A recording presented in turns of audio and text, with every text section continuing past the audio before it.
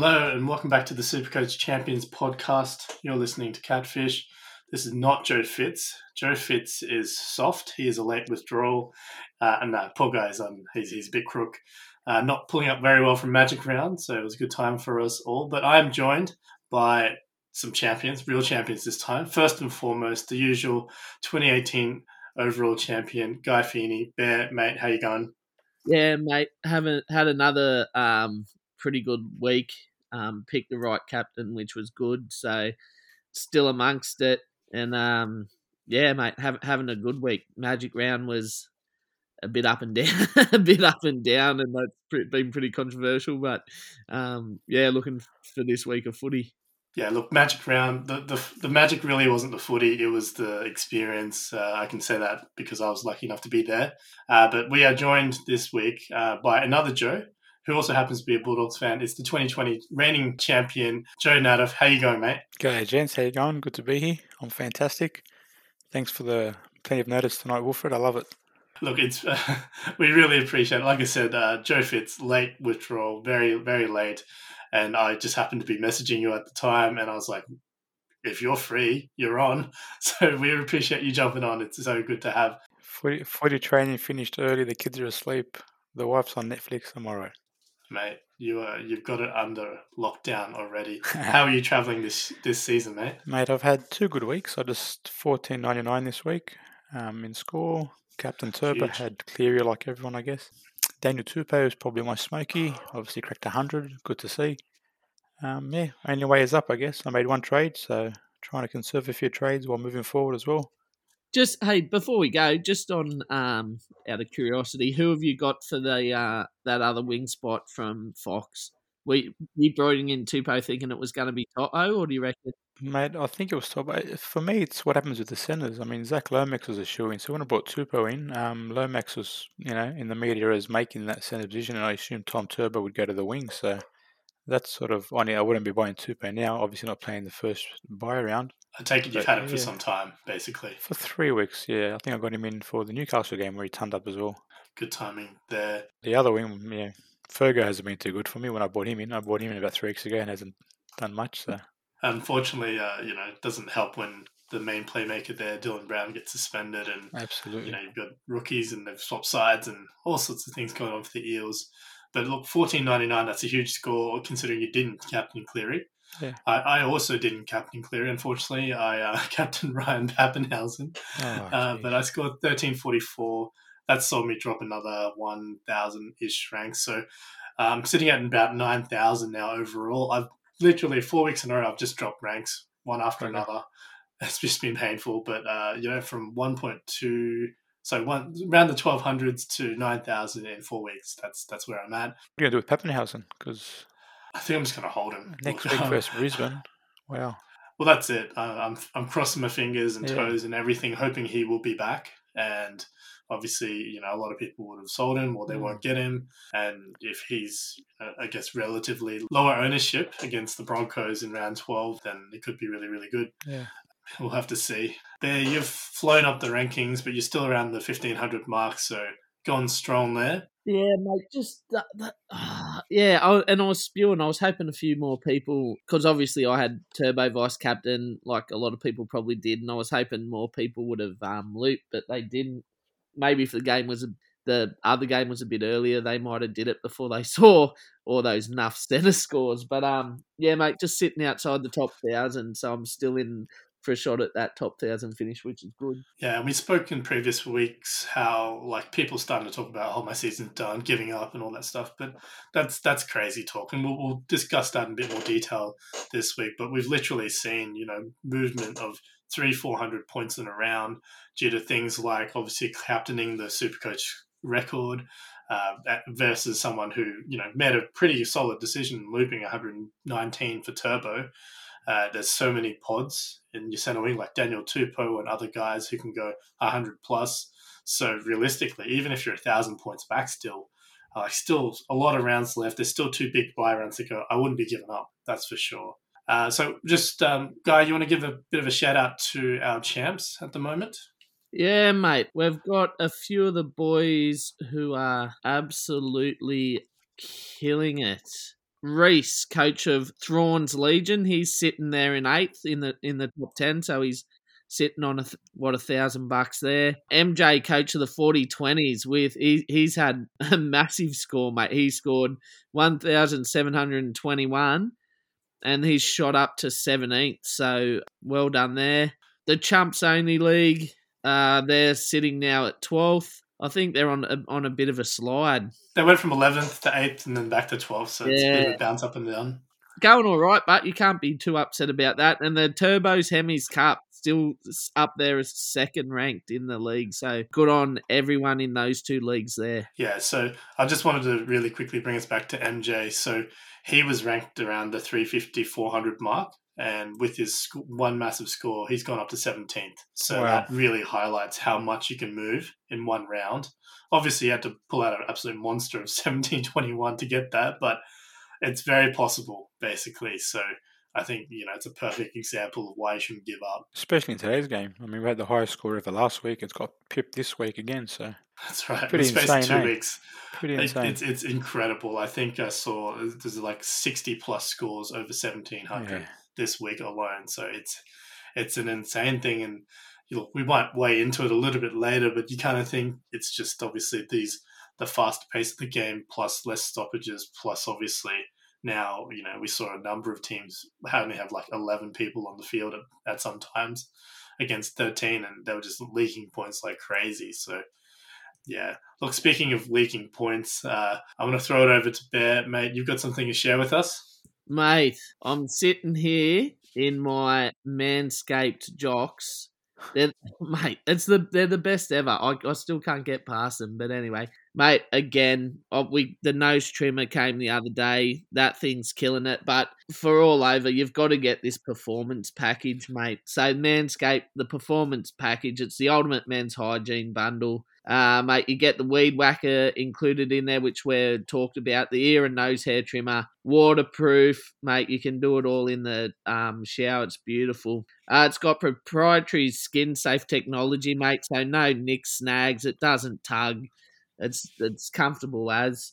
It's also, you got the Lawnmower 3.0 trimmer in there, the best shavers for your balls, your butt. You can use it on your body, mate. It's gold. I'm turning into Not Bear at the minute. All my hair's to disappear, making the missus a bit happier. But anyway, mate, you get the boxes, all this sort of stuff. It's great. You get the performance package now. You receive 2 free gifts, the Manscaped boxes and the Shed travel bag. So you should really look into that. Get 20% off free shipping with the code CHAMPIONS at manscaped.com. Thank you, Manscaped, for making our holes look sexy. I've got to say, my wife, since I got my pack about 3 weeks ago, she's a laser hair therapist, so she's no longer needed. So I'm wrapping it too. I love it. Thanks, guys. That's great. That's a good shout out there. I think a lot of our misses are happy. Maybe yours is not so much because seems like it might be putting her out of a job. But there's plenty of good stuff. But look, I was finally lucky enough. Joe, you better be careful, mate. You got 5 kids already. Yeah, mate. Maybe go again. No, yeah, you keep using that. You might be down for another 2. Why not? Footy team. Why not? You're well on your way there to that footy team, that's for sure. Especially all the sin bins. Yeah, 11-man side these days. That's it. Look, I was lucky enough to catch up with NRL Physio. He's back, recovered from Magic Round, and I'm just going to share with you guys my chat with him from earlier today. What's the matter? Haven't you seen a football injury before, you wimps? Let's go. Welcome back to the podcast. We've got Brian here, the NRL Physio himself, fresh from a magical weekend. Did you have a good time, mate? Mate, it was a cracker. First weekend I've had off during the season in a while, but I pretty much just put my phone down and wanted to enjoy the footy and look, I mean, it probably wasn't the greatest spectacle in terms of the on-field product, but as anyone who went to Magic Round will know, it's just an awesome, like a festival of footy, which is exactly what I like. So, yeah, it was a really good weekend. Yeah, the key thing about Magic Round is not really the footy itself. It's really everything around it, the atmosphere, how good Suncorp is in terms of pubs around the place, things like that. So, yeah, good to let your hair down a little, and I'm glad you had a little bit of a break. But look, there's no break for the NRL and obviously not for injury analysis, so we'll jump straight in. So before the round started, we had a couple of shock withdrawals. Obviously, the news on Harry Grant and Cam Munster broke out. Can you shed any light? Are we likely to see them in the next couple of weeks? Or Yeah, look, both of them I'm a little bit concerned with. Munster, by all accounts, is a Liz Frank injury. The Storm are obviously pretty confident that it's a minor Liz Frank injury because they've kind of said he could be back within 3 weeks. He was in a boot.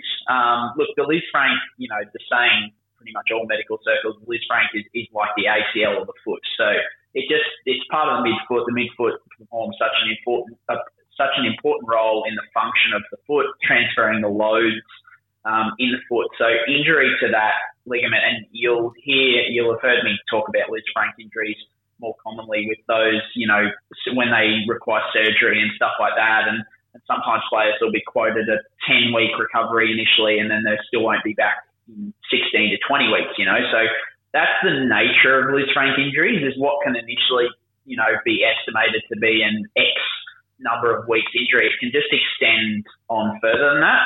So that's probably the biggest concern with Munster, is that it's potentially something that could linger a little bit longer.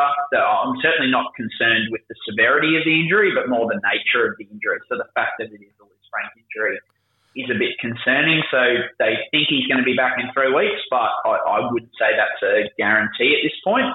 And then Harry Grant, the thing there, once again, they seem confident that he could be back within 3 weeks, but then they described it as a tear. Now, look, like different, clubs will talk about things differently, but usually when you talk about it, when you hear a tear used referring to a muscle injury, it's usually at least a grade 2 injury, because a tear, with those grade 2 injuries indicates a partial tearing of the muscle fibers.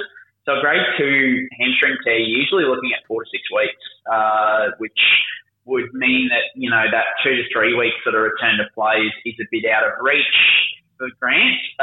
Once again, all the usual concerns of, high recurrence rate in those early phases, stuff like that. So I think with both of those guys, like I had Harry Grant I literally traded him in like for 1 week, and then I just got rid of him straight away because I just, I'm not even going to count on the fact that he might be back in 3 weeks, and even if he is, there's that increased risk of ring injury. So I think for fantasy purposes, I'd be moving both of them on just with the uncertainty fairly quickly, unless you had heaps of other issues that you needed to look at.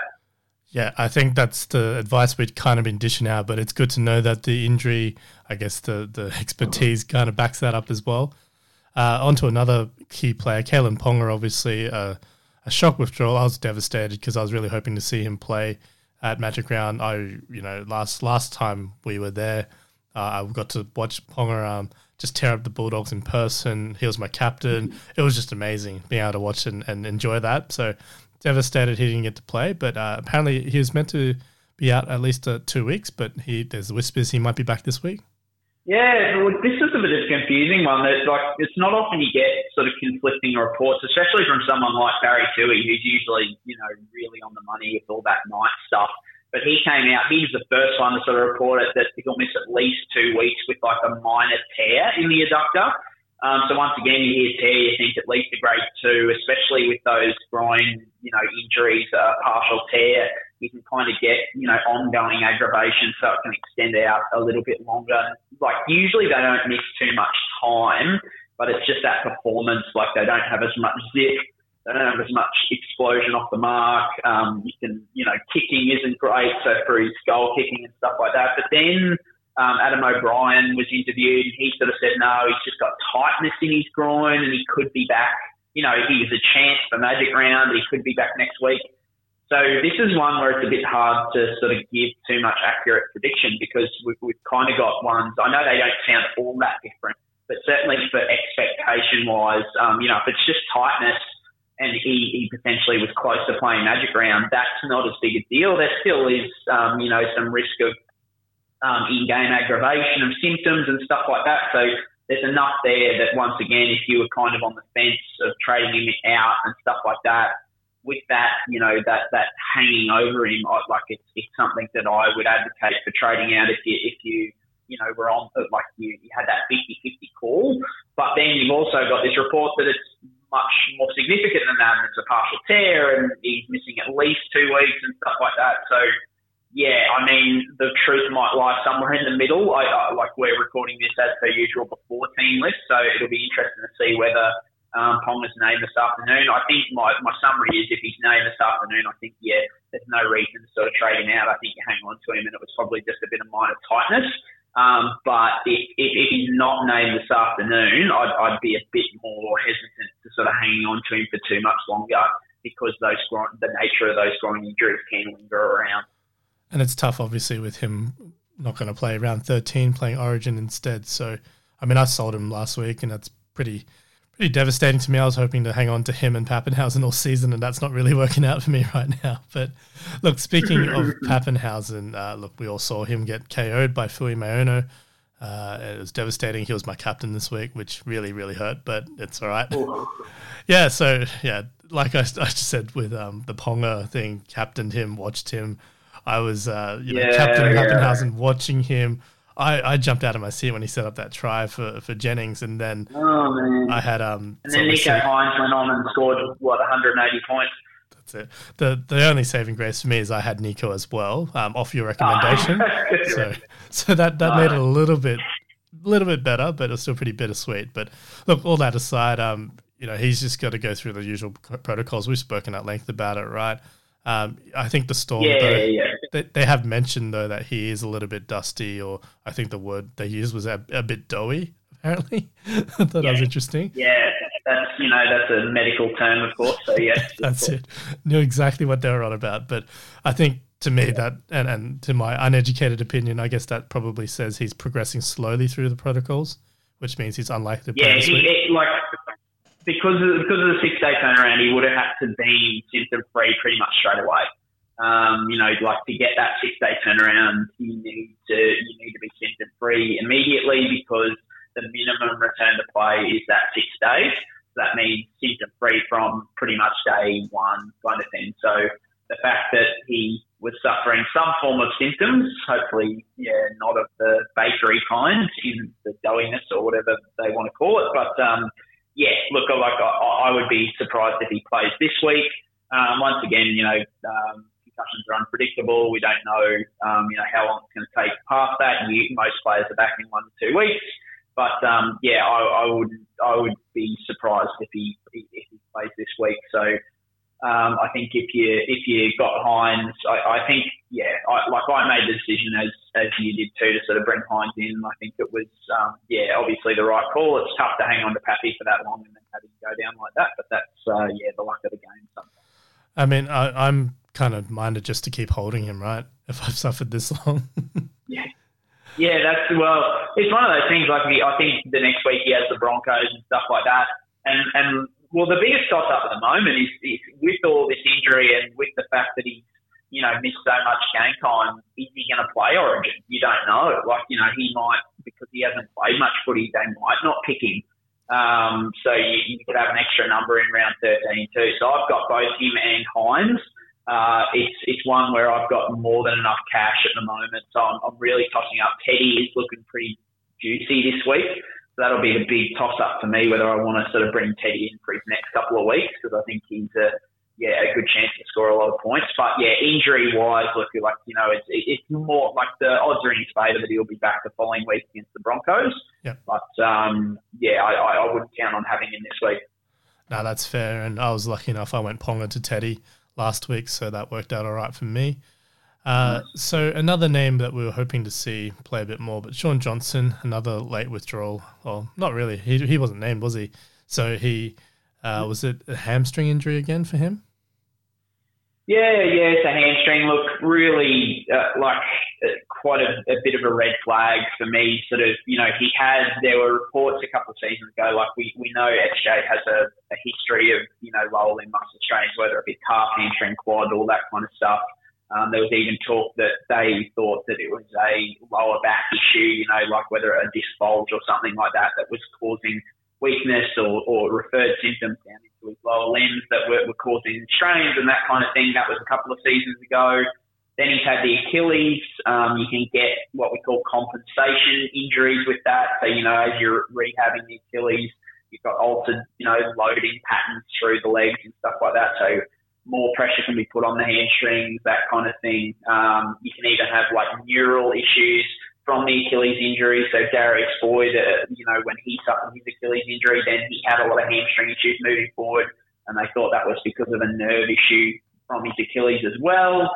So it just spells a lot of, I think, for certainly for fantasy purposes with SJ, he's not someone I'd be jumping on like straight away, even after the bye, even if he's back and he's obviously someone that is best you want in your side.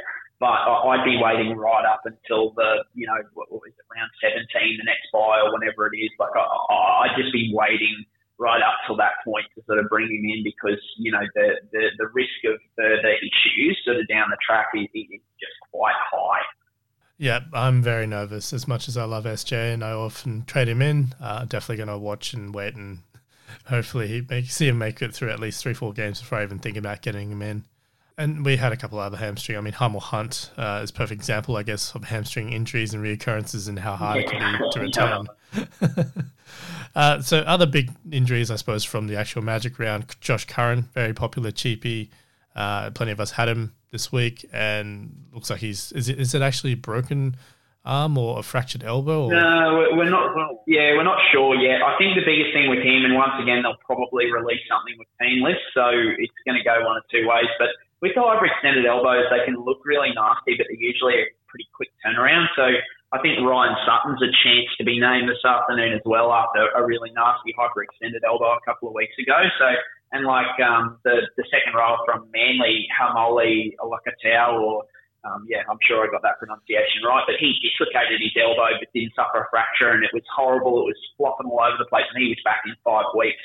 So the hyperextended elbows, they can usually come back pretty quick if it's just kind of that ligament injury, which usually comes with it.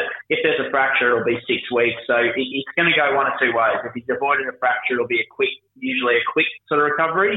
But if it's a fracture, he'll be out for a while. So hopefully we get some news this afternoon, and hopefully he's avoided a fracture, because if he has, he's probably a hold. Like, you can probably hold on to him because he'll be back soon. Because I did see, like, some people are saying like 2 weeks to all the way up to 8 weeks. Obviously, it makes a huge difference in what you're planning to do with him, if that's the case. So I guess, as you said, wait and see for further information. Another injury for Kieran Foran. Unfortunately, the man is just so unlucky, and you can't say it's he's not injury prone because he's broken his hand this time, I believe. Yeah, and this is another one of those ones. I mean, I always say that your repeated hamstring injury sufferers, that kind of thing. Yeah, there's a bit of proneness to injury there, but poor old Foran, you can really get stuck. Like, you see every time I post something on him, everybody gets stuck in him. But the poor bloke broke his hand. That can happen to anyone. Look, the good thing is that with those broken hands, if it's the right bone, they can be back within 2 to 3 weeks. So I think Des was saying they're hoping he's back for round 14, sort of post the bye. So, and I think that's, achievable if it is in the right spot, the fracture. So there's a chance that he's back pretty quickly. So Josh Schuster probably won't be in the 5/8 role for too long. All right, that's good to know there. And Matt Duffy, probably the only other major injury, he hurt his shoulder. Yeah, AC joint injury, or that was what they suspected, and that's what the mechanism suggested too. There was a report on NRL.com yesterday. I think he's looking at 3 to 4 weeks. With those AC joint injuries, you can usually needle them up and come back pretty quickly, even if the damage is pretty extensive. You're just at a risk of, if you cop another blow, you can aggravate your symptoms and stuff like that. But someone like Sam Walker is a perfect example. He's playing through a high-grade AC joint injury and just getting it needled up every week, whether that's the best thing for an 18-year-old or not. But, that's what you can do with AC joint injuries. So I wouldn't expect a lengthy recovery for Duffy, provided he's avoided a fracture. I was going to say, and since you brought us to Sam Walker, I mean, the Roosters have always been pretty good with their injury management and looking after their players. You can see how how seriously they're taking concussion and things like that. Like, what are your thoughts on what they're doing with Sam Walker, though? Like, honestly, you would have thought he should be resting right now. I'm shocked. Well, obviously we don't know the exact details of what's going on with his AC joint and what's going on with now his syndesmosis as well, so the high ankle. But I was shocked he played this week. It's one of those ones where the Roosters are chugging along pretty well. That even though they lost Drew Hutchison, they do have. Yeah, well, see that's the thing. They don't have Hutchison. They don't have Verrills. But I thought, you could have rolled out Lamb and Kieran in the halves, or you could even rolled out a Joey Manu at 5'8" and given Suwali his debut or something like that. I'm definitely surprised that they haven't given Walker a couple of weeks off, because the best thing for an AC joint injury and the best thing for a minor, syndesmosis injury is to give it a couple of weeks where you're not going to aggravate your symptoms. Let that inflammation settle down, help get that function back. So, it's one of those ones that hopefully what you'd be looking for is that when they get all their troops back, they might give him a couple of weeks just, to let it settle down.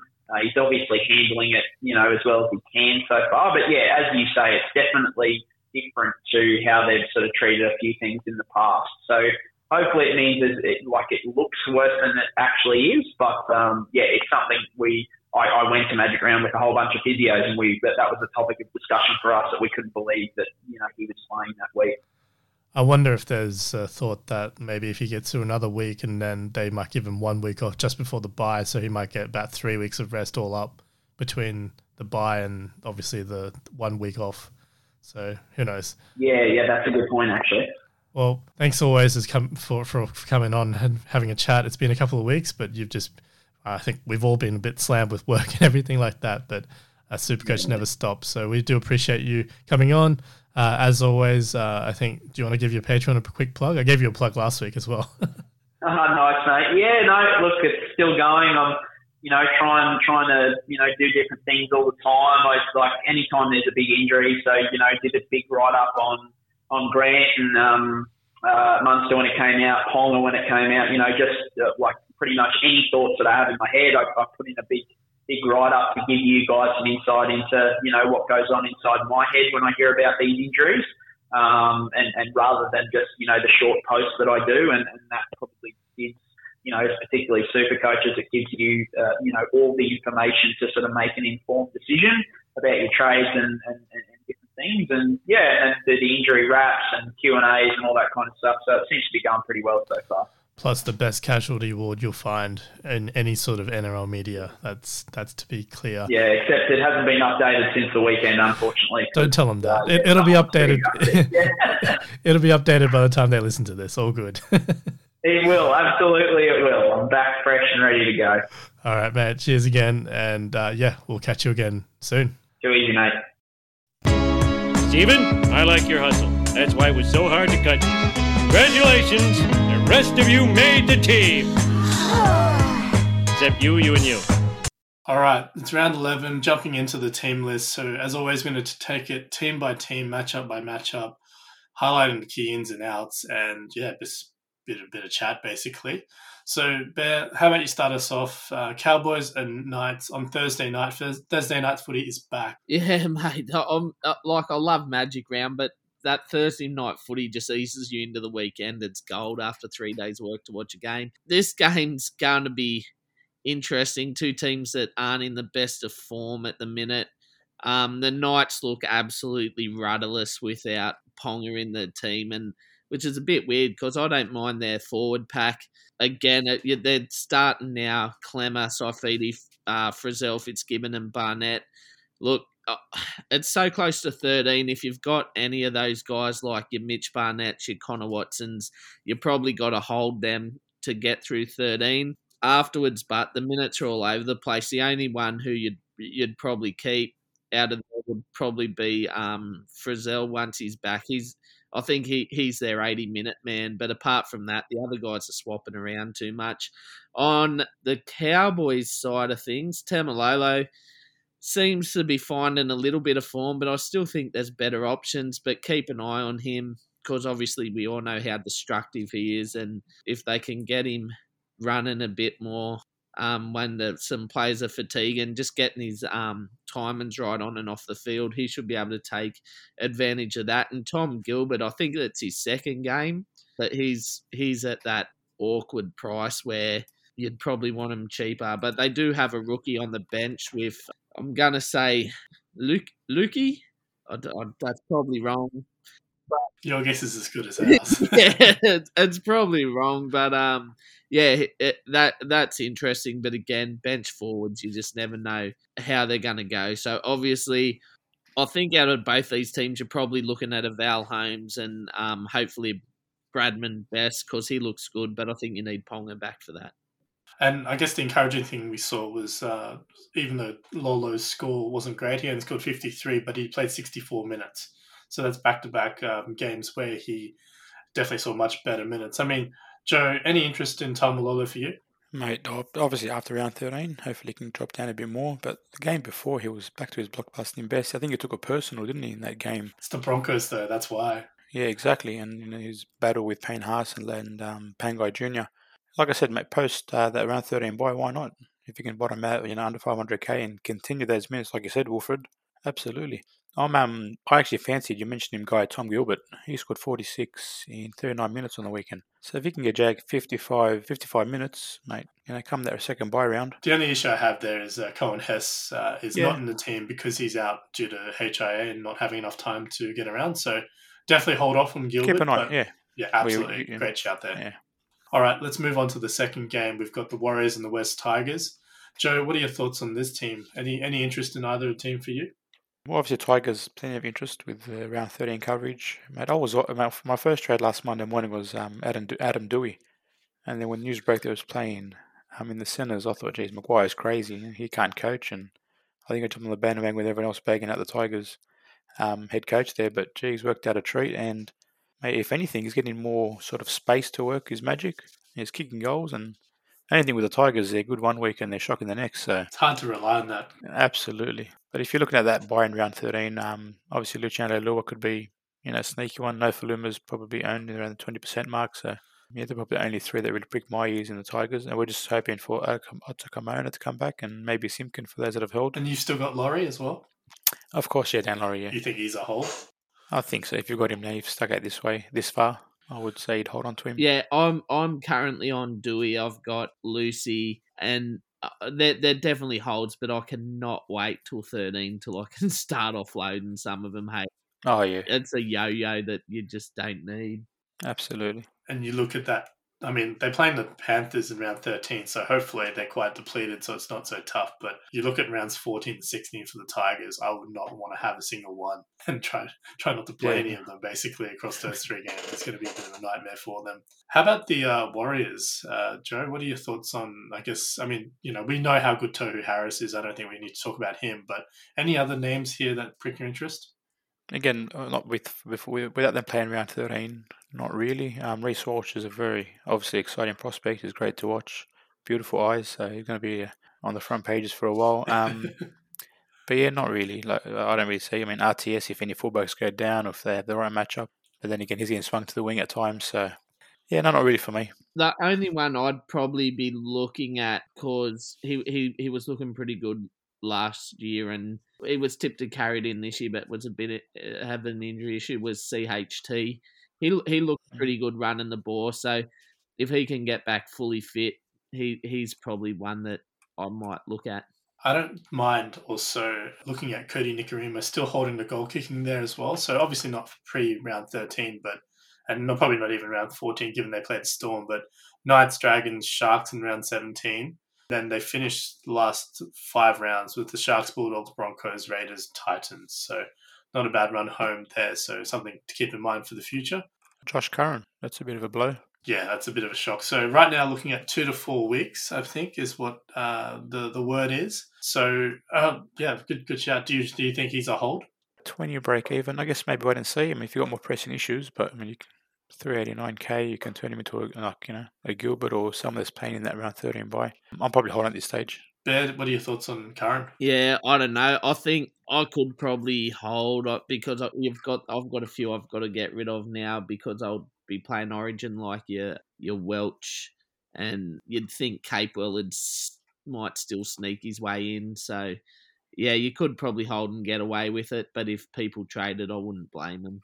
My issue is that just this game, obviously, he got benched before the start, and that was partly due to his defense in the week before, which was pretty bad, basically. And he only got on quite early because of a HIA, I think it was to Egan or someone else. So Tavanga went to Hooker and Curran was there early and obviously jagged a try. But yeah, a bit of a concern there for me in that, like, even if he comes back, we don't know if he's going to be starting or on the bench. So that's probably... that leans me towards selling, and yeah, I guess. Well, there's so many back rowers. You got Murchie, you got Katoa that's in the wings as well. Toe Harris every second, twice a game gets to the edge. Murdoch Masila. A lot of competition for spots on the edge there. I really like Murdoch Masila in the middle. I thought he was really good for them. I agree. He moved into the middle and created a lot of opportunities for them. But I mean, Nathan Brown's hard to predict, and we saw this even when he was coaching the Knights. He liked to shuffle things around for no reason, and we're seeing that a lot with the Warriors there. Let's keep it moving. Maybe not the blockbuster of the round, the Sharks and the Dragons on Friday night footy. Bear, are you watching this game, or are you going to, try drum up some brownie points with the missus? No, brownie points for them for sure. It's you got to feel for the Dragons. Hey, like that. If they don't smarten up, they could be missing a whole heap of more players too. Sharks should do them in easy here, but mate, Ramsey's back at fullback. It'll be interesting to see how he goes there. Farmer Sully, I liked him at the start of the year, so it's going to be interesting to see how he fills in at lock. But again, apart from, I don't think you can really go near any of the Dragons for Supercoach purposes. The Sharks aren't much better. Yeah, mate. There's nothing really interesting here. You can nearly just move on, I reckon. Bit of a bludger this. Can I throw a few smokies in for the Dragons? Absolutely. Paul Vaughan, he's a great of the past. 470,000. He won't play Origin, you wouldn't think. Maguire's gone. Tariq Sims is gone. Surely his work rate jumps up. I think, on paper it makes sense, but it's just so hard to trust any of these Dragons to me. That's what I'm wrestling with, I think. But yeah, look, definitely worth a shout there. I actually wrote about him last week in my Telegraph article and just basically said keep an eye on him. But then just watching them again, I'm just not convinced. To me, he looked like he's starting to run on a bit of older legs as well. Which is sad, right? Because he's not even that old, honestly. Yeah, I don't know. He just looks a bit off the pace. I don't know what it is, but I do get that with how good he used to be, but yeah, I don't know. And Jackson Ford's one as well. Please keep an eye on 360k.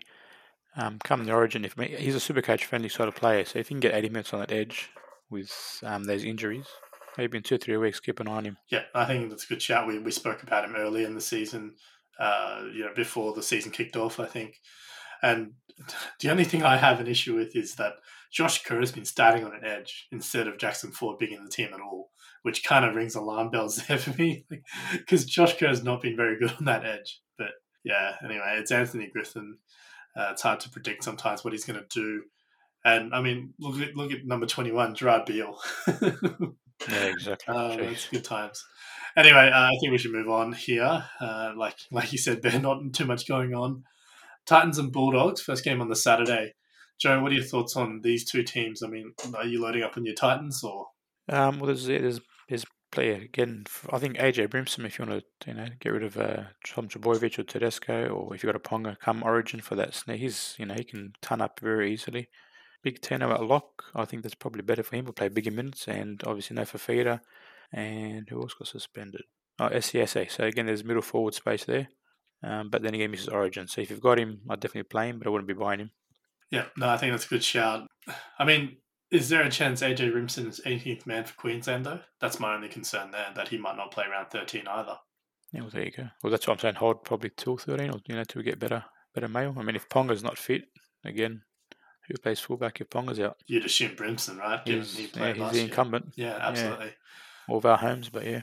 I know one of the things you were speaking about, not speaking about, you tweeted about a couple of weeks back was about rotating those fullbacks. And I think Brimson was one of the guys you highlighted as well as Dufty at some points. Yeah. Are you still in on that kind of strategy? Mate, it's a luxury. I think more it's probably a head-to-head tactic, but like if you take, follow that sort of theorem, Gutherson 3 weeks ago obviously turned up twice and then scored 250s in a row, whereas Tedesco was scoring 40s when Gutherson was turning up. And if you made the switch to a turbo Tedesco, so I mean, there's a lot of risk involved, obviously, but it could be pretty fruitful. I mean, I mentioned Nico Hines as well when Pappenhausen first got injured, and I wish I backed myself when I advised people to do it. But I mean, he went on a tear. He scored 90 and 90, then obviously the big score last week. So I think there's a reward for the risk, but then again, you're going to burn trades. And my only issue with this year compared to other years, the speed of the game, the HIAs, obviously is now this crackdown with suspensions.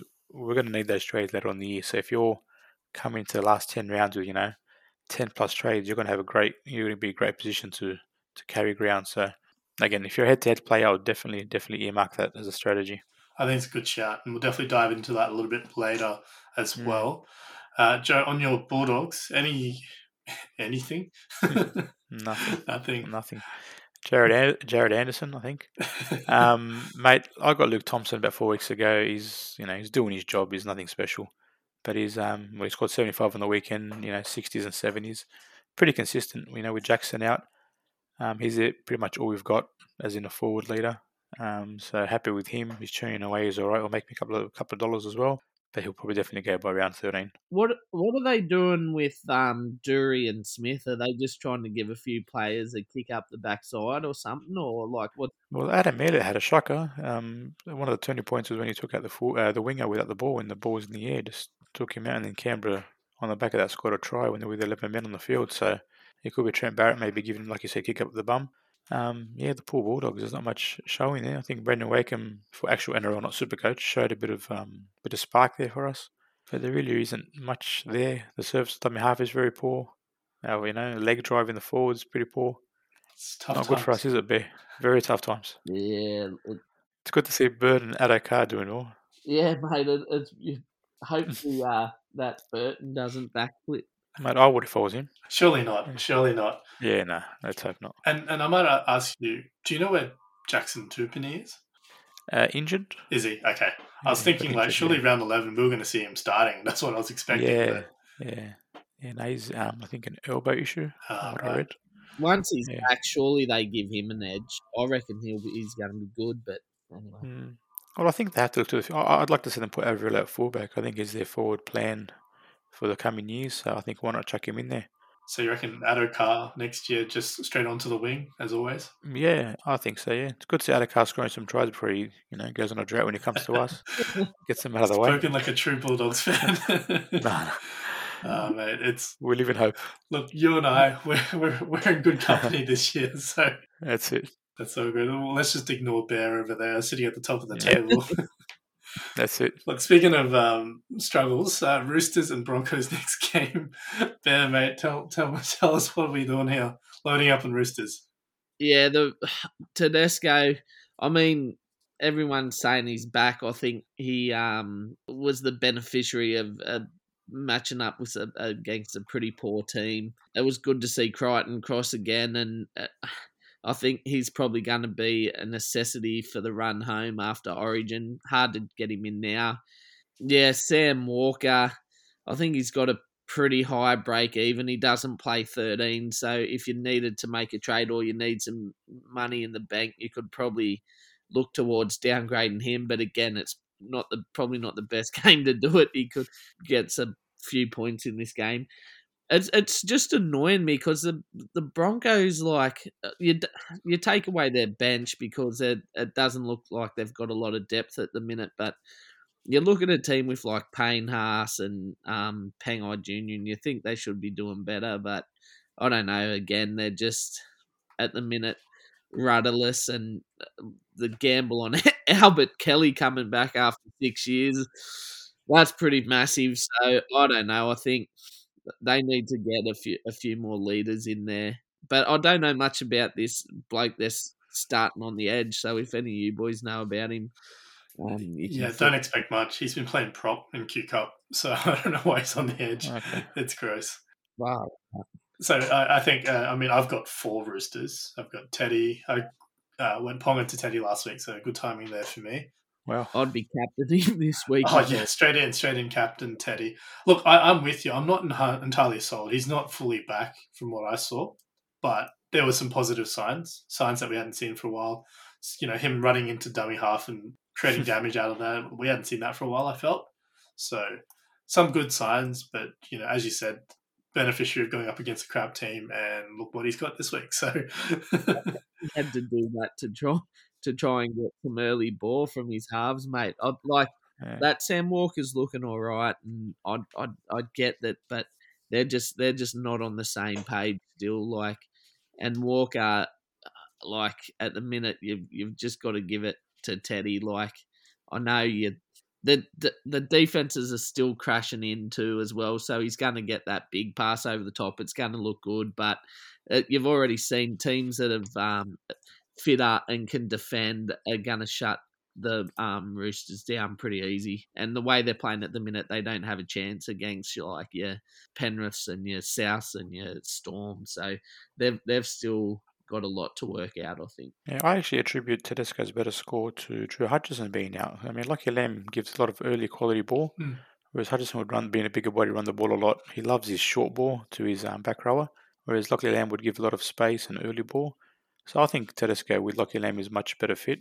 And Ikevalu, boys, how good is he going? Yeah, he was my other trade in last week, so I was pretty happy with that. Oh, well done. He tops the hit-ups every week. Well, I mean, I described him as wish.com Brent Morris in my article. That's right, yes, I read that. That was outstanding. 2.0, yeah. So I was pretty happy in the end. Like, I mean, I was hoping he was going to grab another try, but yeah, if he goes for a Hattie this week, I won't be too upset. Aside from the fact it's against my team, but you know, if we're going to get flogged, at least I want to make sure I get some Supercoach points out of it. This game, there could be a fair few bloody sin binnings. Like if Ray Hargraves start and Matt Lodge and Tavita Ponga Jr., anything could happen here. Victor Radley playing 11 on 11. Question for you, Guy. I'm sorry, Guy. You mentioned Sam Walker.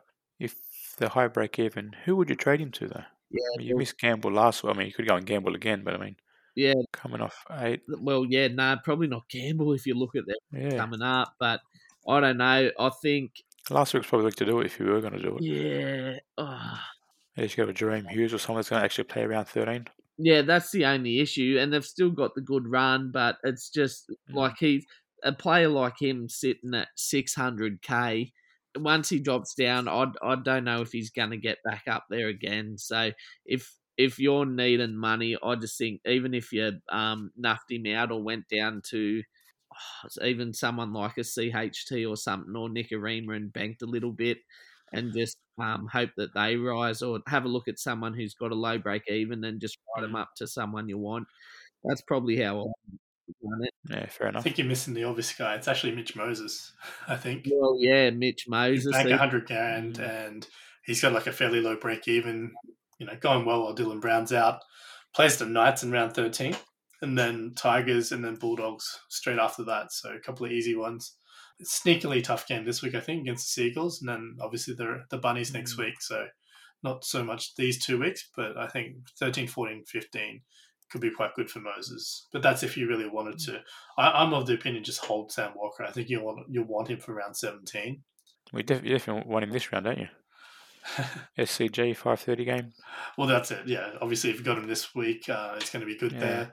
And then, not to pick on your Bulldogs again, round 17, the Roosters play the Bulldogs. Yeah. So, there you go. He'll step up again. Yeah, that's assuming he's not playing for Queensland. Surely not, right? All right, let's keep it moving. Raiders and the Storm. Bear, tell us about this one. How many points is the Storm going to win by this week? Mate, I don't know that, like, they have a lot of players out, like, in key positions, so... What, Chris Lewis, gun 5'8", is going to lead you guys to... What's going on there, hey? Surely, who have we got? Cooper Johns. You've got Cooper Johns floating around at 19 there. Maybe they're going to do the old switcheroo at the last minute to take a bit of pressure off him or something, but... Yeah, who knows? Maybe he's in there and they're just going to tell him to defend and let Hughes and Hines run the show.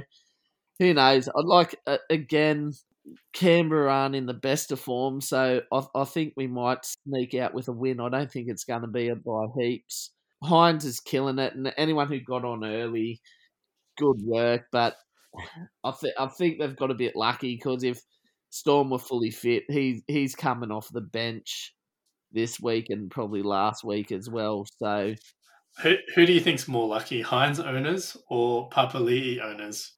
Oh, wow. that's a toss up, isn't it? Look, I jumped on Heinz like 3 weeks ago, so I'm fully putting up my hand and going, look, it's better than what I expected. I thought I'd have a couple of good rounds while Paps is out, and then I was just hoping to hold him until round 13 when he'd play Origin. When others would play Origin, he'd get a run.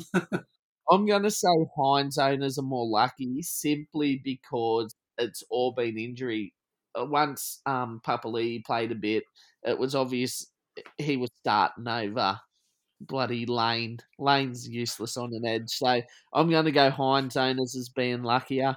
But again, like Storm lucky, Brendan Smith comes back in, so he's a decent after Smoothie went off, and he had a good kick on him too, by the way. But Brendan Smith's back, so that's lucky. He's a good reserve to put in there too. So I don't know. Apart from that, if I'm getting on Hines, I think this week, I think he'll probably start right up 2 and play 13. So you're paying overs for him from his starting price, but with that big of a break even, you're probably going to make money off him as well by the time 13's over.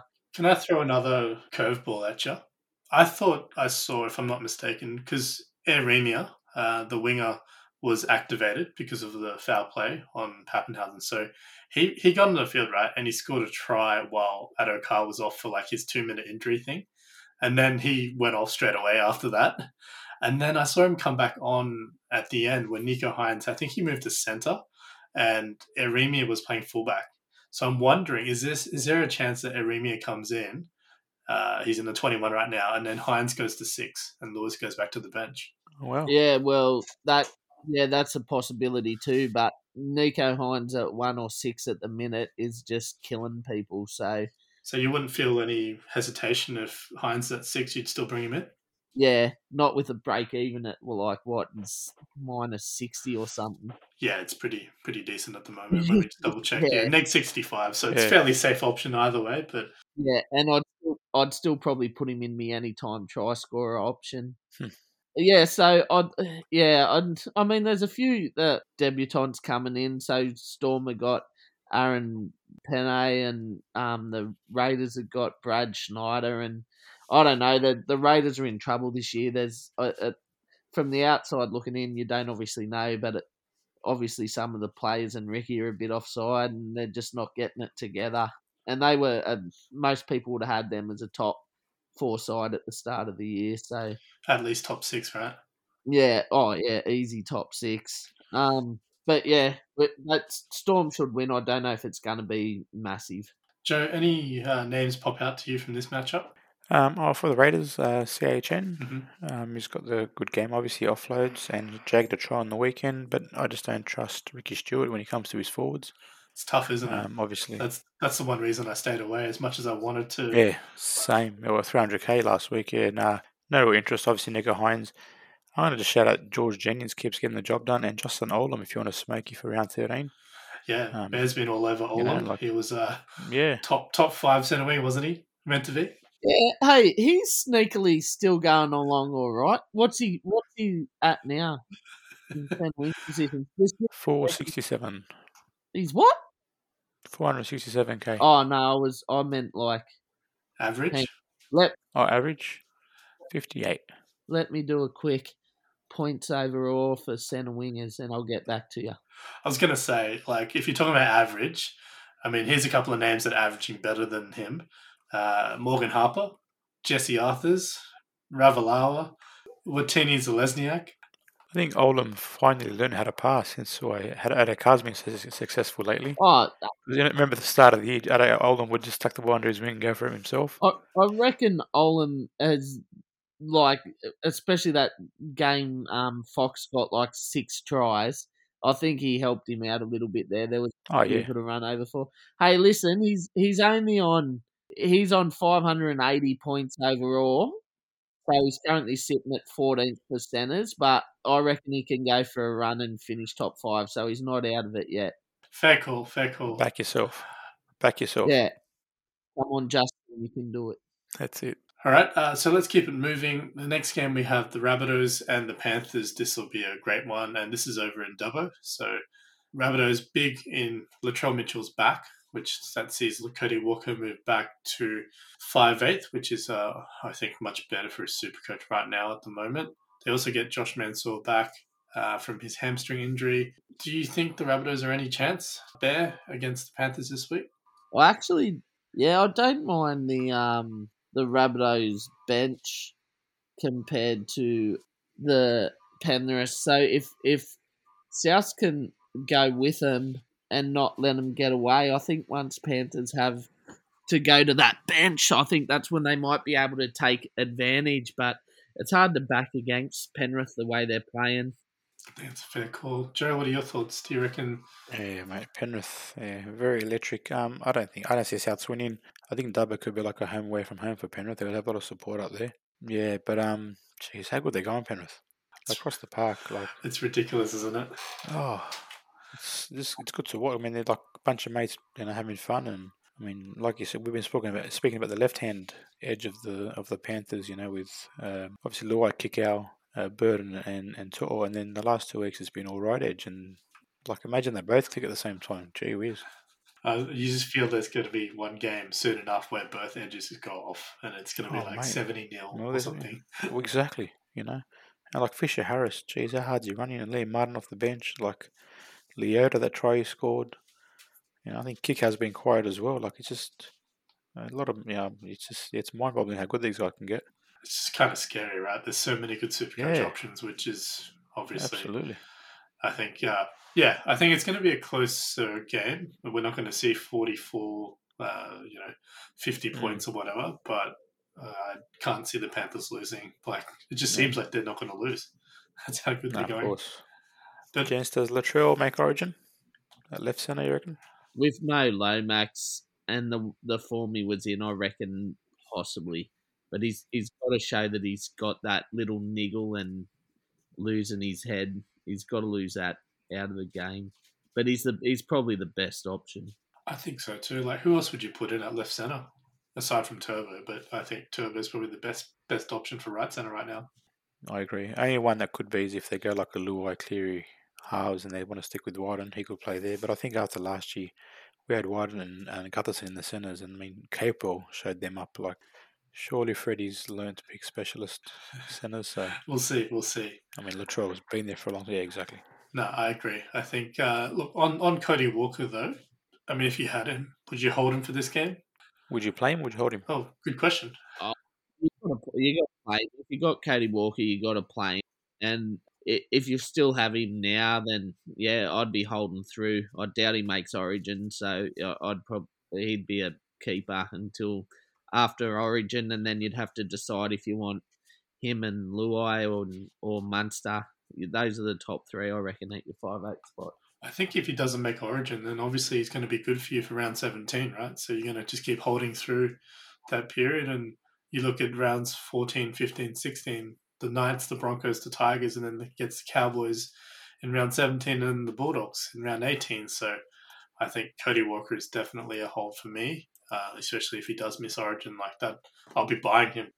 Yeah, but his base is really poor, as we saw last week, or week against Melbourne.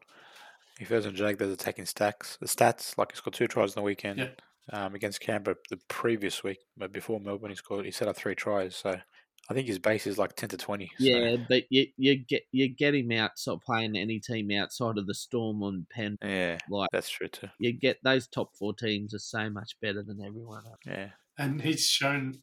Round 1, he went 80 plus against the Storm as well. So he's shown he can score against anybody. And the lack of base, that's been there the last couple of years anyway. He's still going 60, 70 average. So it's just a freak. Just a really, really... Yeah. I think, Bear always mentions how opportunistic he is as a player. And it's true. That's why he doesn't need the base. Absolutely. Any sniff of a chance, he's there. And he's scoring tries. He's supporting. I just wouldn't be captaining him. It's hard to go past the fullbacks and Cleary at the moment as your captain. So if you got him, play him. But I'd err on the side of caution if you're going to. Yeah, he's a great VC option, but yeah, I could never captain Cody Walker. I just couldn't do it. And then finishing up with probably one of the best games in the round, the Eels and the Seagulls. Joe, what do you reckon here with the Eels? Give them a shot. Mate, I do like the Eels. Obviously, playing at round 13. Like I said earlier, I bought Blake Ferguson in 3 weeks ago, and then Michael Blake came back into first grade, and Ryan Madison's on his side. 2 guys that are notorious for not passing. Yeah. So he's been a bit of a letdown. But Michael Seaver's got a big break even, but he can score from anywhere. My thing is Gutherson. People are telling me they want to sell Gutherson, but you've had him for this long, and you've got round 13 coming up. My only issue with Gutherson now with Pappenhausen out is could he be either the number 14 or the number 18 man, like for the squad? So there's a few things to think about there. But Papalei here, Madison are solid options. Lot to like with and Mitchell Moses as well, if you want to smoke in the halves. Yeah, I think that point for Gutherson is so tough, right? Because you want to sell him at peak price if he's not going to play round 13. Like going Gutho to Teddy this week would be amazing, given the matchups. And obviously Teddy's definitely not going to play Origin either. But if Gutho misses round 13, then you'd rather have Teddy at around low 500s and cash in all that money that Gutho's made. And then, maybe you get Gutho back in later. Like, who knows? But, I think it's a really tough call, I think, for Gutho owners. I've watched him go well, and I wished I owned him, but this is the 1 week where I'm like, I'm glad I don't own Gutho this week. It'd be a tough call for me. I mean, Bear, what would you do if you had Gutho? Probably sell and take the money. Although, I don't know. I think if you don't have Teddy in and you've got Gutho, obviously Ponga and Paps are out, I'd probably sell him to Teddy with that run up to 13. It makes it easier if you've saved some trades, but I'd be. That's it, isn't it? I think obviously Paras, you've got some great options in there for 13, but I don't know. I'm smelling an upset this game. Hey, I think Manly can do them. I agree. You look at how the Tommy Turbo-led Seagulls are just flogging teams compared to what they dished up before he came back. It's just incredible, right? Mate, on form, Tommy should be the New South Wales fullback. I get that he can play other positions and Teddy can't, but mate, the bloke is out of this world. He's on another level. Yeah, out of this world. It's absolutely on fire. Just amazing how he makes so many players around him look good. Like Jason Saab was, park footballer 3 or 4 weeks ago. Yeah. Morgan Harper, Garrick, Brad Parker. Are you worried about Kieran Foran being out? Do you reckon that's had any impact on Tommy? Nah, they'll give him a ball. If there's isn't saying to him, give it to Tommy on the way out. It's the easiest coaching gig. Tom, give the ball to Tom. Let him go. Yeah, well, the name Cade Custer 5'8", who's probably more of a runner, but I could easily see Schuster going to 5'8", come kick off, bigger body, and he loves the no-look passes. He gives plenty of ball, so that could be something to keep an eye on. He loves those no-look passes, doesn't he? I get over it. I know. It's crazy. Hilarious. What's your plans for Schuster, guys? You going to hang on, or? I'm holding it for now. I don't know if I will long term. I think it comes down to who plays Origin and who doesn't. Because if Luai doesn't play Origin, I think I might just keep holding him, and I'll probably want Cody Walker for around 17 if he doesn't play Origin either, in which case Schuster's probably the one who has to go for that setup. But it's he's a fine backup, Anyone who's playing 80 minutes on an edge, even with his lower work rate, like for an 80-minute back rower, a 30 base is crap, but for a 5/8, that's fine, Hey, I know this bloke's not great for 13, but what are you thinking about Big Marty starting again? Tommy's back, probably as cheap as he's been for a while. Yeah, I don't think I can do it, eh?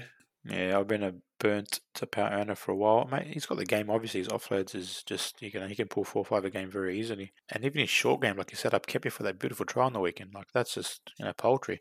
But, I'd probably go Paseka if anything. And even the back rower, Alakatau, his leg drive on the weekend was outstanding. Didn't really relate to much Supercoach points, but he can do anything, that kid. So much to like about him. Yeah, there's been a lot of hype about him. So it'd be good to see him kind of develop a bit more, and hopefully we see got that Kalamantangi about him, that sort of big maybe the hair gives it a bit like that, you pick on the halfback, he'll run all day at the halfback, and good ball players. Like he's got DC inside him. Kalabatanga's got Benji and Cody Walker inside him. They make him look good. Definitely. Big Koula Matangi has been very impressive recently. So, all right, look, that wraps up the teams. I think there's plenty to talk about still. But look, let's look at our Swish Super Coach Stars of the Week. If you are what you say you are, a superstar, then have no fear, the camera's here. All right, so firstly, we have to announce our winner of our special Magic Round edition. So a $200 discount voucher was up for grabs. And the winner, so Cleary, obviously, Supercoach record, top score of 225, followed by Nico Hines at 182. So congratulations goes to Ray Donington at N_J_88, who picked Cleary only for 150, 160 odds. So a bit disappointing it wasn't that high, obviously, but look, it's great. So congratulations, you'll win basically the discount voucher. You can pretty much buy anyone to do your video for you. But look, it was a pretty rough round for each of us. Well, firstly, Bear, I know you threw it away because you were going to pick Cleary, but you went with Luai instead. So Luai only scored 23, unfortunately. I'd say that I was going to go Cleary, but would give you a chance, didn't I? You did. Right, And look, Luai, that was crap. For a team that scored that many points to get 23, useless. Cleary is clearly hogging it all. Like he was like, "No, this is me. I'm going for the Supercoach record." He definitely said that. I picked Pappenhausen, so he also scored 23, but for other reasons. I was pretty spewing about it. It's like, I was going to argue for the technicality, add Nico Hines plus Pappenhausen score together, and that's really what he should have gotten, but no. Joe, he picked best for 130. Best actually scored 54, so he actually won this week, which is kind of embarrassing considering the scores. But that's all good, Look, hey, Joe's been trying to he won and he knows the rules. The lowest score goes first. He's shooting through Teddy. So, Joe, you're out. Joe, you're in. But Joe, because just because you're new and haven't done it before, we're not giving you a chance. You're still picking last. Okay. You're just confusing yourself. Which Joe you're talking to? Buddy Joe's. Rules are rules. So, look, basically, whoever wins the week before has to pick last. So, yeah, Joe, I'll pick last. Even though you're standing in for Joe Fitz, you can still pick last this week, basically. Look, I'm going to go first. And, look, Teddy's the easiest option. I'm going to captain him. But I'm going to pick my boy, Matt Ikevalu, 160. He's going for a Hattie this week. And over to you, Bear. Who are you going to pick? I'm going to go Teddy Bugger it. And he's going to go for 120. Only? Is that all? That's not enough. Yeah, Walker will get a few. Ikevalu will get a few. So I'll just 120. All right. And Joe? I'm going to go against my team and Mr. AJ Brimson for 125. Good shout there. All right. Thanks for stepping in there. So, look, that is our Swish Supercoach Star predictions for the week. We do have to thank Swish for sponsoring this segment and putting up, obviously, the discount codes. I was really, really, really hoping to get a special message, but just due to, obviously, the players being busy and traveling and stuff, weren't quite able to get that happening. So, fingers crossed we get a video in soon, and, it's always fun to have these players bag us out. But look, Swish are changing the way fans interact with their favourite athletes. You can get the opportunity to get a personalised video message from a sports star. Plenty of NRL players. Obviously, we've shown Ryan Pappenhausen, we've shown Brian Tortor. There's a couple of other special ones coming in coming weeks, hopefully. Perfect chance to deliver a message to your mates or family or relatives or whatever in a different way. Wish them happy birthday. If they're a mad Rabbitohs fan, getting Cam Murray to wish them happy birthday, that's pretty special, I reckon. Even just sledging your Supercoach mates.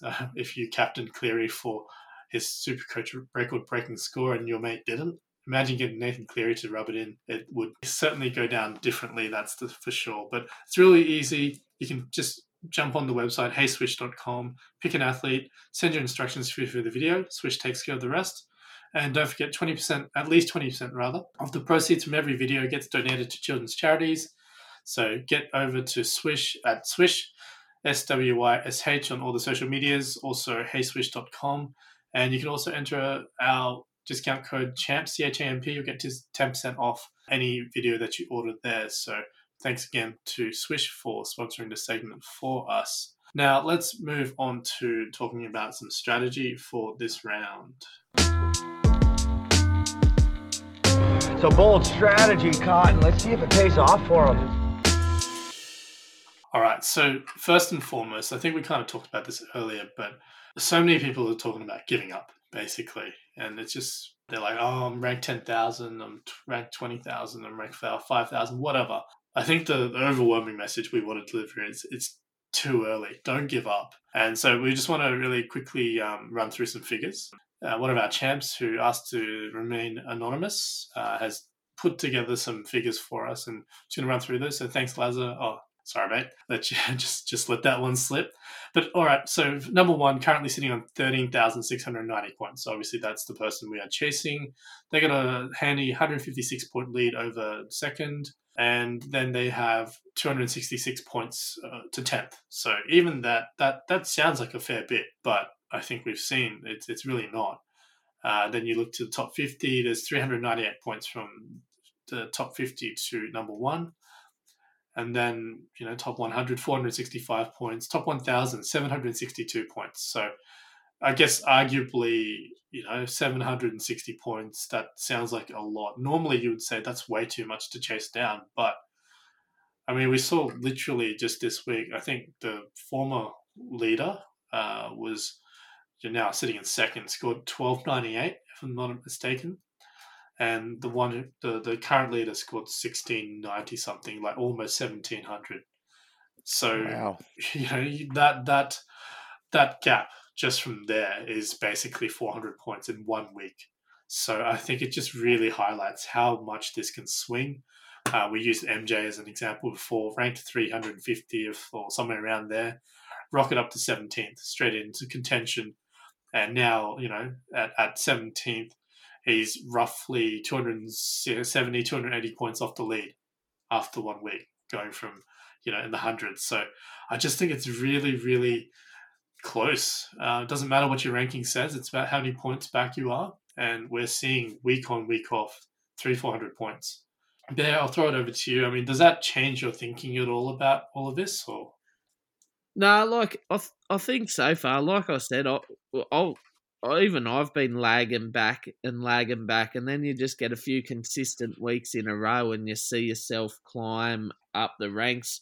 And like you said, it doesn't take much. Like you captained the Pappenhausen, who, let's be honest, he could have done anything. And so he could have had the 200, and Cleary could have had nothing, but a simple KO to him puts him out for the game. He gets 20, Cleary gets 200. So the leader captains Pappenhausen in 3 weeks, and same thing happens, and mate, it's all over. I think, the captaincy choices is what it boils down to this year, I think. Joe, what are your thoughts on that? Like, does that kind of break down? Does that help you? Yeah, well, I totally agree with Bear. Captaincy has been everything for me. Last year, I nailed captaincies. Like, Tedesco was getting those 190s. I got him. The thing, to go on a bit of a tangent, what Bear was saying, when all the fullbacks are fit, you've got sort of 5 or 6 gun fullbacks that can ton up, big tons in any given week. So, for example, I've got Turbo and Tedesco at the moment, for example, but if Ponga has a good matchup for a couple of rounds and no one's got him, or Pappenhausen, you can't fit 6 top fullbacks in 2 positions, so there's going to be plenty of room to move. My biggest thing when I tell people ask me about the Supercoach, especially when you try to make up ground, you got to find that one gun that you just, whether it's your gut feel or whatever it is. For me, it was Cody Walker last year. I sold Luai to Cody Walker with 5 weeks to go.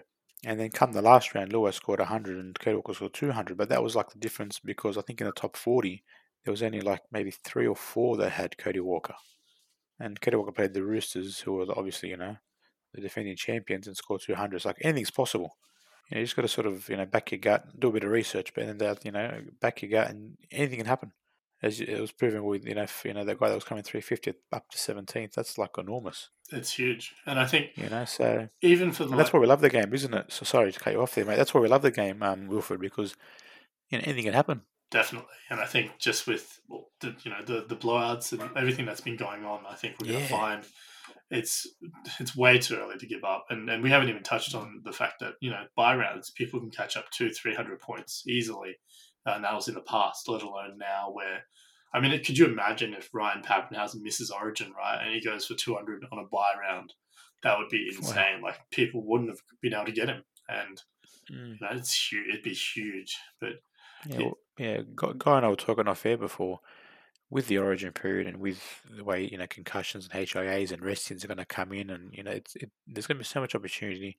Trades are going to be gold as well. So if you're in the back end of the year, like I said, with 10 trades with 10 rounds to go or whatever it's going to be, you're in got a massive leg up on people that will probably burn through trades, especially with that super buy round week where they're doing 5 trades to set up for the second buy round.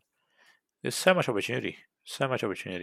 And, not to ever wish injury on anything, but like if people are burning trains like this, and let's say they lose one of their gun fullbacks and they've only got one for the rest of the season, you know what I mean? Like, that's huge. If they're running 5 rounds with only one gun fullback, that's potentially you're missing out on 100 points per week. So that could in itself be a huge chance to catch up to. Just to keep going, so if I know a lot of people, they set their preseason goal to top 1,000, hoping for the lucky keyring. I'm not sure if they're doing key rings. I'd hope so, with KFC being the major sponsor. But right now, the cutoff for top 1,000, 12,928 points. So even someone like me, who's floundering back in around 9,000s or whatever, only 400 odd points. So really not that hard to catch up. Like I said, literally one big round and you're there. So it's really, really condensed. 1,000 to 3,000 is 192 points. To 5,000 is 300 points. To even 20,000, that's 800 points. So very, very viable to be able to catch up in, there's so many rounds to go still. So I just think, don't give up. It's far too early for that. But, now we've had 10 rounds of data. I think it's a good time to maybe take stock and reflect on, what have we learned over the first 10 rounds? You guys have both spoken about captaincy. It's nothing new, right? It's obviously something that has been increasingly important, especially we saw that last year, right? The big scores, the blowouts already started happening. So making sure you nailed the right captaincy on those, 150 plus scores was already critical. I think we've seen right now, a lot of people in the top 1,000 are there because they've nailed the captains, and they could have a pretty trash team, but they've gotten on the right captains at the right time, and it's carrying them for all their other bad decisions that they're making.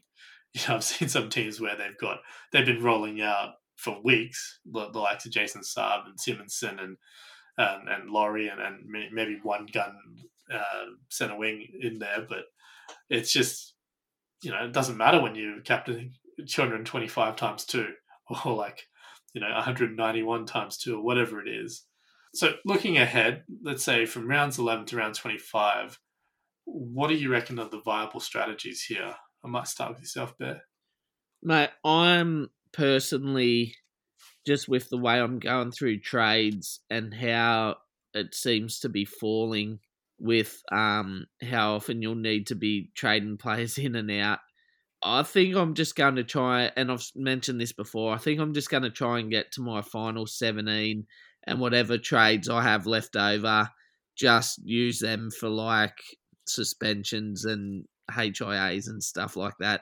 I've been going through fullbacks, and I'm probably not going to do that anymore. I'm pretty set on the ones I like. Obviously, Tom is probably the best fullback in Supercoach at the minute, and then I still think, I think it's got to be Paps. The Storm are scoring points at will. They look really good. And he's kicking goals. And you could just see it. He scored, 23 points in 12 minutes or 8 minutes or whatever he was on the field for there. So he's going to be hard to back against. So, yeah, I won't be going through fullbacks anymore. I'll just be trying to get my team. It looks, and you go through it too, you look at the averages and small sample size for your Tommy, who's averaging 122 but only played 5 games, but Cleary's up there, 9 games for 110, Paps is 101 after 6. Apart from David Fafita, who's just been a freak, a lot of these players and Matt Feagai, he's 89, but he's only played one game. A lot of these players are coming from those top 4 teams that you'd expect. So what we were saying at the start of the year, where these teams that are so much better are just going to put on points, I'm probably going to be aiming for those sorts of players. And then obviously your Tohu Harris is up there, but he's just a worker who's going to do it all the time. And Pong is a gun in a crap team. So yeah, they're the guys you've got to look for. I think you've got to look for the real guns in the crap teams, or obviously players in the good teams who are going to score a heap of points. And it's just those rules. The rules are just lending itself to helping the teams with the fittest athletes. Like there's just a gap between teams at the minute that's just crazy in the comp. We're seeing it in the scores. I think what you're highlighting about the teams, we kind of talked about it last week in breaking down, the top 4 offensive teams right now, mostly, the Panthers and the Storm, and then also the Roosters and the Eels, and looking at their spine players and how many of them are highly, high up in the averages. So I think, there's definitely merit to what you're saying there in terms of just targeting players from those teams, because those spine players are doing it and setting up the people around them. So their centre wings and the edge back rows are all very viable options there. Joe, what are your preliminary thoughts, I guess, just in, what have you kind of taken away from the first 10 rounds that you're going to be, applying to the rest of the season for you?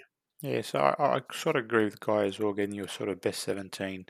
I think if you go for your best 17 sort of for the run home or for the duration of the season, you're going to forego sort of by coverage players. I remember, so the year before I didn't really, I looked at the buys, which I think is obviously an important strategy as a collective, as in like round 13 and round 16. I didn't sort of go to get 15 in round 16 and then try to get like 15, 16 in. I tried to aim for about 25, 26, about quality. And I was speaking to the guy off the air before.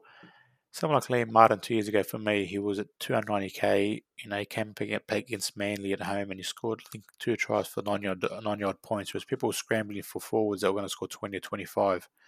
So it's more the quality over quantity. So with trades being so scarce this year, and I'm certain that come the back end of the year, like I mentioned a few times tonight, with the speed of the game, the HIAs, the suspensions, the restings, trades are going to be so volatile at the end of the year. So if you can sort of knuckle down those buys and, like I said, get quality, even if you get 12 or 13, but of quality players for the buy games, and if you can somehow not burn those 5 trades in Super Trade Week, it's going to hold you in great stead for the run in.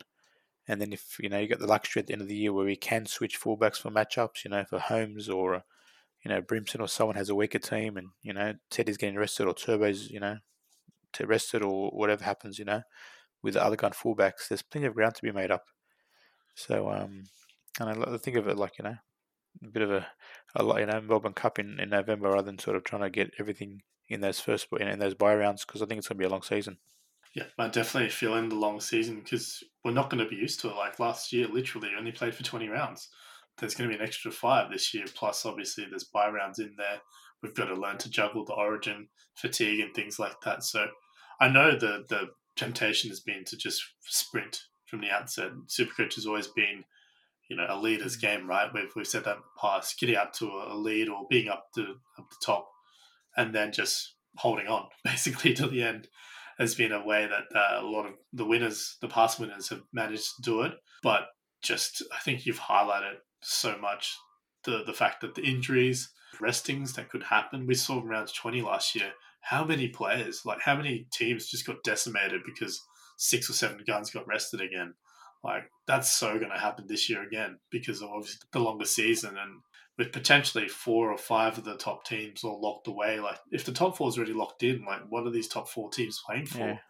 So, you can almost guarantee the likes of Cleary or Munster and even maybe like a Pappenhausen or those types of guys, they might actually have to, be given the week off. So you need to have a trade or 2 to swap them to someone else. Otherwise, yeah, like I said, last year, I had 20 or 21 players. I had 1 trade left, and Cody Walker would never have been in my final 17 playing the Roosters. But because I think I had Salamone got rested, I got Cameron Smith, Bateman from the Raiders got rested. There was so many restings that I was forced to play Cody Walker, which I never would have played. And I had that one trade where I sold Munster, got arrested for Matt Duffy. And again, that was my smoky that I just had a gut feeling for. People thought I was crazy, and I captain Lomax, like things that I didn't do all year. So, like, the opportunity will be there, you know what I mean? And especially, like, that one trade, I'm pretty sure the leaders didn't have any trades, I think, towards the end of the year.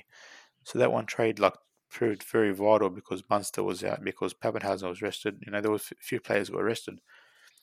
So, like I said, and it's going to be, so much more exaggerated this year with, Vanani's coming out and saying, and the big, the hype on player welfare, it's second to none now. So coaches want to have their, their players fresh after an mid-year Origin series with the extra speed of the game, So I definitely think the more trades you can save, it's critical. Definitely critical this year.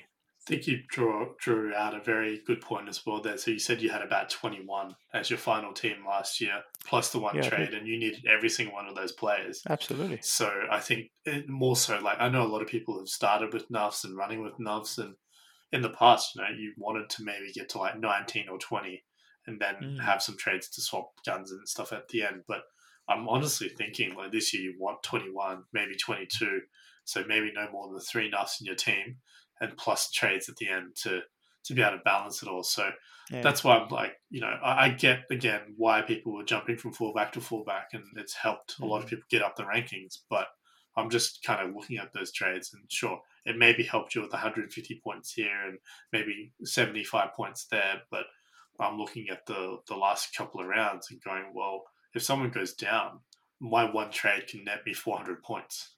And then at that point, and so it's not, I feel like, to me, it's not your traditional type of Supercoach thinking because, like I said, it's the leader's game. Usually you want to get out to the front, but with how many points are being scored, like the blowouts could even happen even more come end of season when, the bad teams are really giving up. And like it just we could really see some even bigger scorelines than what we're seeing now.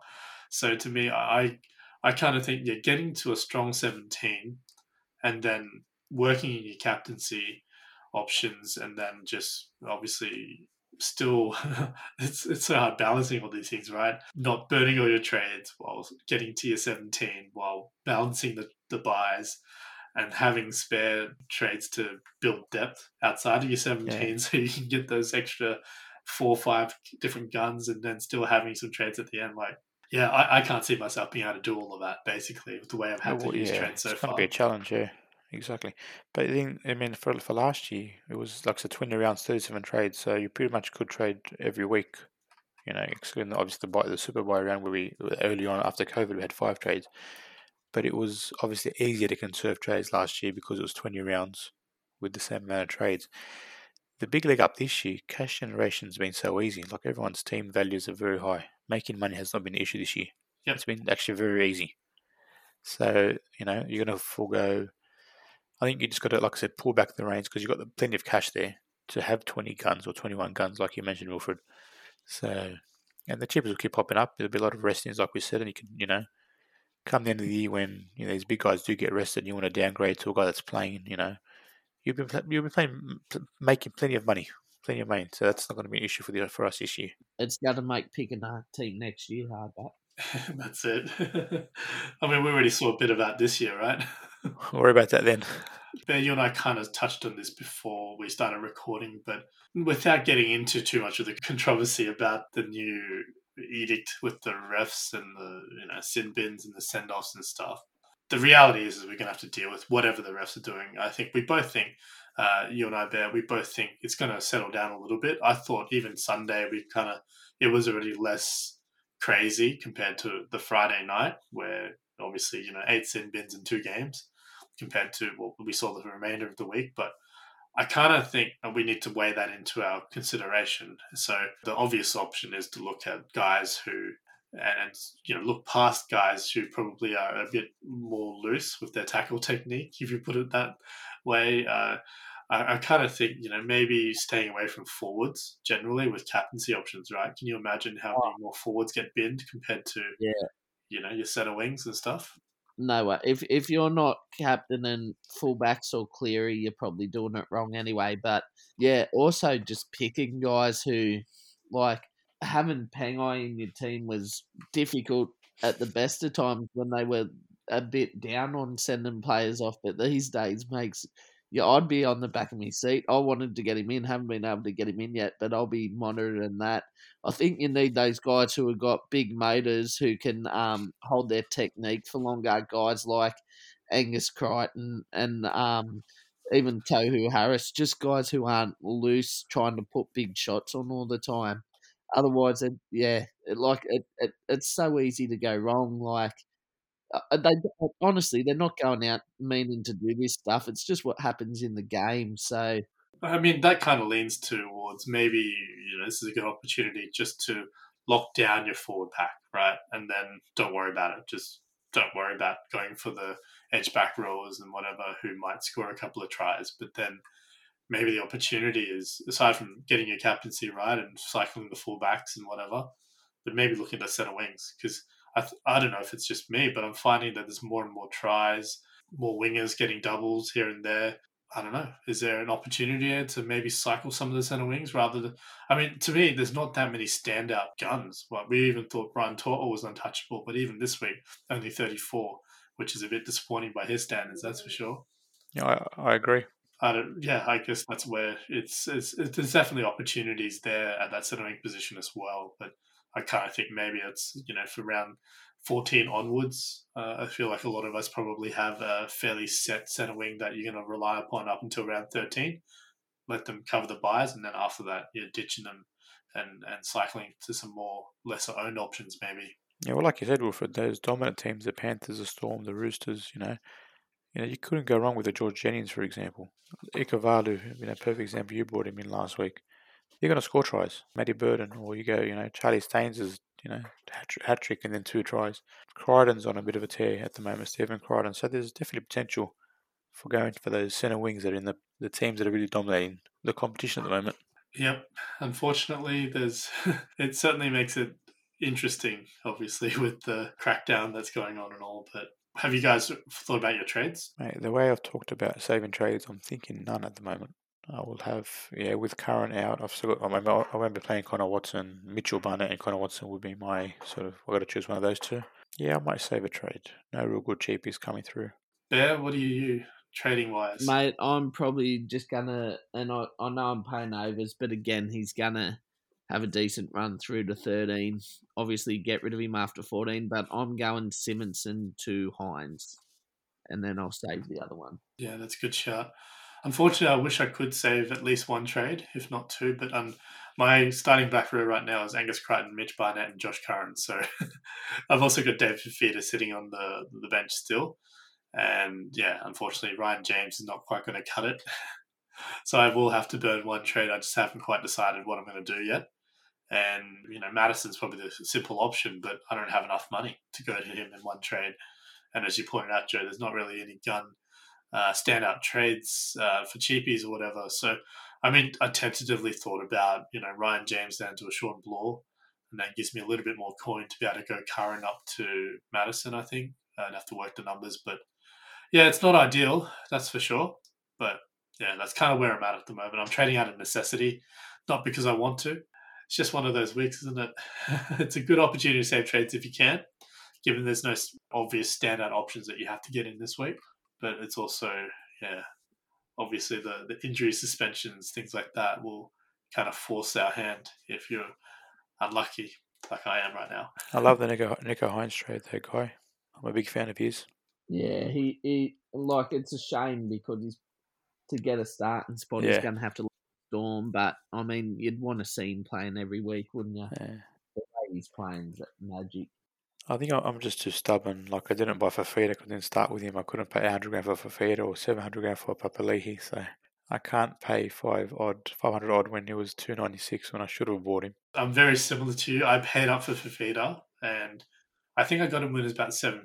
That's all right. Okay, that's doable. It was still okay. Yeah. It's not quite $852 or whatever some people paid for last time they got him, and I was stubborn and I didn't buy Papali'i in the end when he was like $636, and that's when Bear got on. Saying, Kept on keeping on. Look, what we said was going to happen finally happened this week. Yeah.